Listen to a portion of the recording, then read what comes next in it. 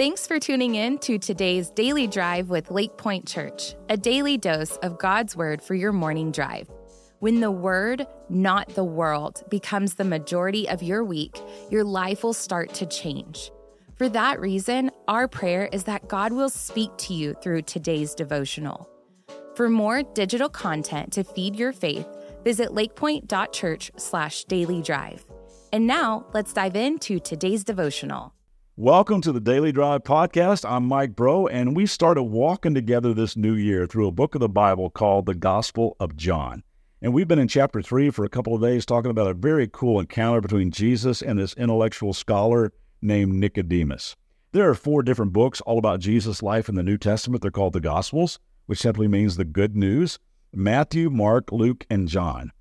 And it's interesting to me that only John's Gospel mentions Nicodemus, and he does it 3 different times. Not only in chapter 3, but I want to jump over to John chapter 7 for a second.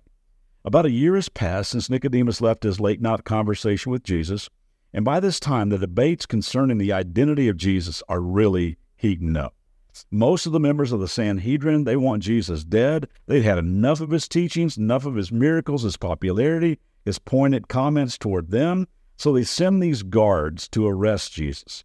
When the guards come back empty-handed, the members of the Sanhedrin get ticked and ask, "Why didn't you arrest him?"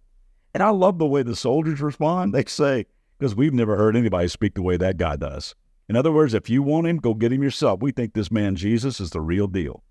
Well, the Pharisees climb all over these guys, saying that they had been deceived like every other dim-witted loser in Judea, and a heated argument breaks out in the Sanhedrin, and then one of their own stands up. Guess who? Yeah, check it out. Verse 50 of chapter 7. Nicodemus, who had gone to Jesus earlier and who was one of their own number, asked, "Does our law condemn anyone without first hearing him to find out what he's doing?" You see, Nicodemus had been with Jesus. He had heard those words of eternal life. He had sensed something different. He had been one-on-one with goodness. He had looked into the understanding eyes of truth. He had experienced hope in his presence. So he uses his respected position to say, "Hang on a minute, men. Are you guys going to jump to conclusions and condemn someone without really taking the time to examine the evidence?" This is so cool to me, that his doubt has now turned to defense. Going secretly at night has turned into public association by day. Private conversation has turned into public debate. So many of us, like Nicodemus, have questions, doubts, and we begin to examine the evidence. And the evidence that supports the claims of Jesus, gang, it's absolutely staggering. I'd encourage you to grab a book like The Case for Christ or The Cold Case Christianity or Mere Christianity or Evidence That Demands a Verdict, all written by people who were atheistic in their thinking until they began to examine the evidence.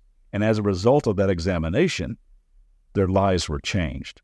There's a third time John mentions Nicodemus. It's in chapter 19, right after the crucifixion of Jesus, and this rips me up every time I read it. It says this in verse 37. Afterward, Joseph of Arimathea, who had been a secret disciple of Jesus because he feared the Jewish leaders, asked Pilate for permission to take down Jesus' body. When Pilate gave permission, Joseph came and took the body away, and with him came Nicodemus, the man who had come to Jesus at night. He brought 75 pounds of perfumed ointment made from myrrh and aloes. Following Jewish burial custom, they wrapped Jesus' body with the spices and long sheets of linen cloth. 2 powerful guys, once in hiding from God, hiding from each other, now together at the cross. And think about what was at stake for rule-keeping Nicodemus in this moment.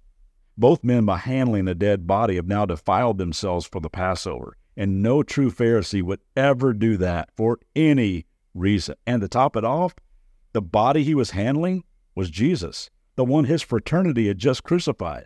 He would have been kicked out of the group, ostracized, and lost everything. And not only that, Nicodemus makes a huge financial investment as well. You might remember the story of a woman who anoints Jesus with a bottle of perfume. It said the contents of that vase were worth a year's wages. Well, Nicodemus brings 75 pounds of super expensive spices with him, primarily myrrh, because that's how they kind of embalm the body from the exterior to overpower the decaying stench of death. But this was more than that, though. This was an expression of gratitude and love and deep respect. Nicodemus, this intellectual who had arranged a secret meeting at night, had moved from doubt to defense to devotion. And I just wonder if, as he stood at the foot of the cross looking at the lifeless body of Jesus, I wonder if he heard those words from his late night encounter when Jesus said, "The Son of Man must be lifted up, that everyone who believes in him may have eternal life." As Nicodemus helped pry the nails from between Jesus' wrist bones and ankle bones, was his mind swirling with the thoughts of, "For God so loved the world, that he gave his one and only Son, that whoever believes in him shall not perish, but have eternal life. For God did not send his Son into the world to condemn the world, but to save the world through him." As Nicodemus began to wash Jesus' blood-drenched body with water, could he hear those words, the first words Jesus ever said to him? "I tell you the truth, no one can enter the kingdom of God unless he is born of water and the Spirit." So let me ask you, where are you in all this? Maybe you find yourself in his story. What next steps do you need to take? What questions do you have? Or maybe you've settled most of the questions, but you've never ever invited Jesus to come into your life and forgive your sin and give you a new birth and give you eternal life. You can do that right now. You can be born again, be born of the water and the Spirit, die to your old self. Let him wash you clean and give you a new life. Wherever you're at, I just want to encourage you to make this a front burner issue in your life. And I want to challenge everyone listening to do what Nicodemus did. Step away from the crowd and come face to face with the real Jesus. And let his promise of everlasting life be yours. And believe. I love you all, and I pray for you every day. And I'll see you back tomorrow. Thanks for tuning in today. For more biblical teaching and worship, join us for our Church Online live weekend services on Saturdays at 6 p.m. and Sundays at 9:30 and 11 a.m. Central Standard Time. Also, if this podcast was helpful to you, would you be sure to rate, review, and share this podcast to help get the word out? For more information about all digital ministries of LakePointe, visit lakepointe.church/dailydrive.